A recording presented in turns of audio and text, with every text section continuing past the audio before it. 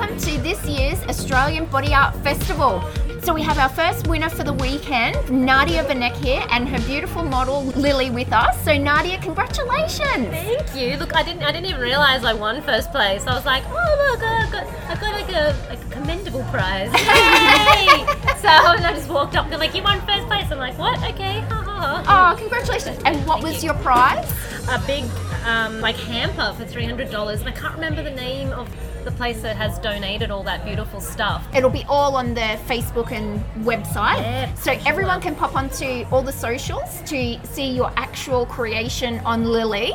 But could you just give us a little description of what your final concept was, and if there's anything you wanted to point out in particular? The theme was time, and so I thought that, especially considering that the blurb on the Australian Body Art Festival website says that people are keen to either fast forward into time or go back in time, but obviously with the COVID pandemic and a lot of different things in terms of conversations that people are having about the way things are and the way things should change, really makes people, it's an uncomfortable time to be in. So I have chosen to discuss the gender equality conversation that's happening currently, and in here I've got an image of a woman in the center there representing all women.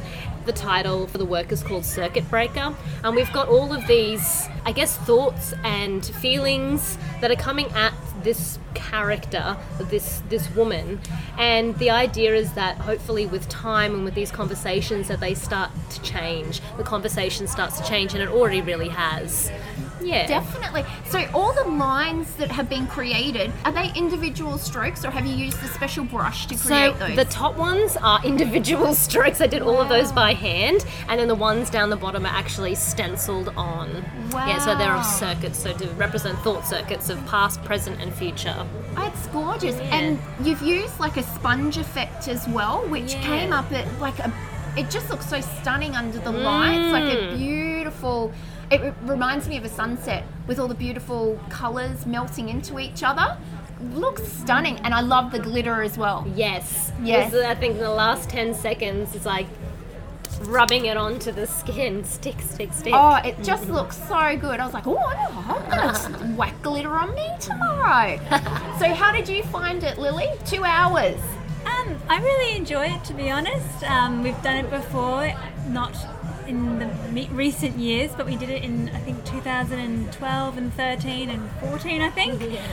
So I really enjoy working with someone who's actually a really close friend, so I really do feel very comfortable up there, and I really enjoy the support that the audience gives just by, when they come up and show their curiosity or pull out their phone and take photos. It's all really nice to see that they're appreciating Nadia's art and all the artists' art. So it just feels like a really supportive environment, which I really get a thrill out of. Yeah, oh, that's fantastic. What's on the agenda for the rest of your weekend? So we are coming back tomorrow for the special effects category.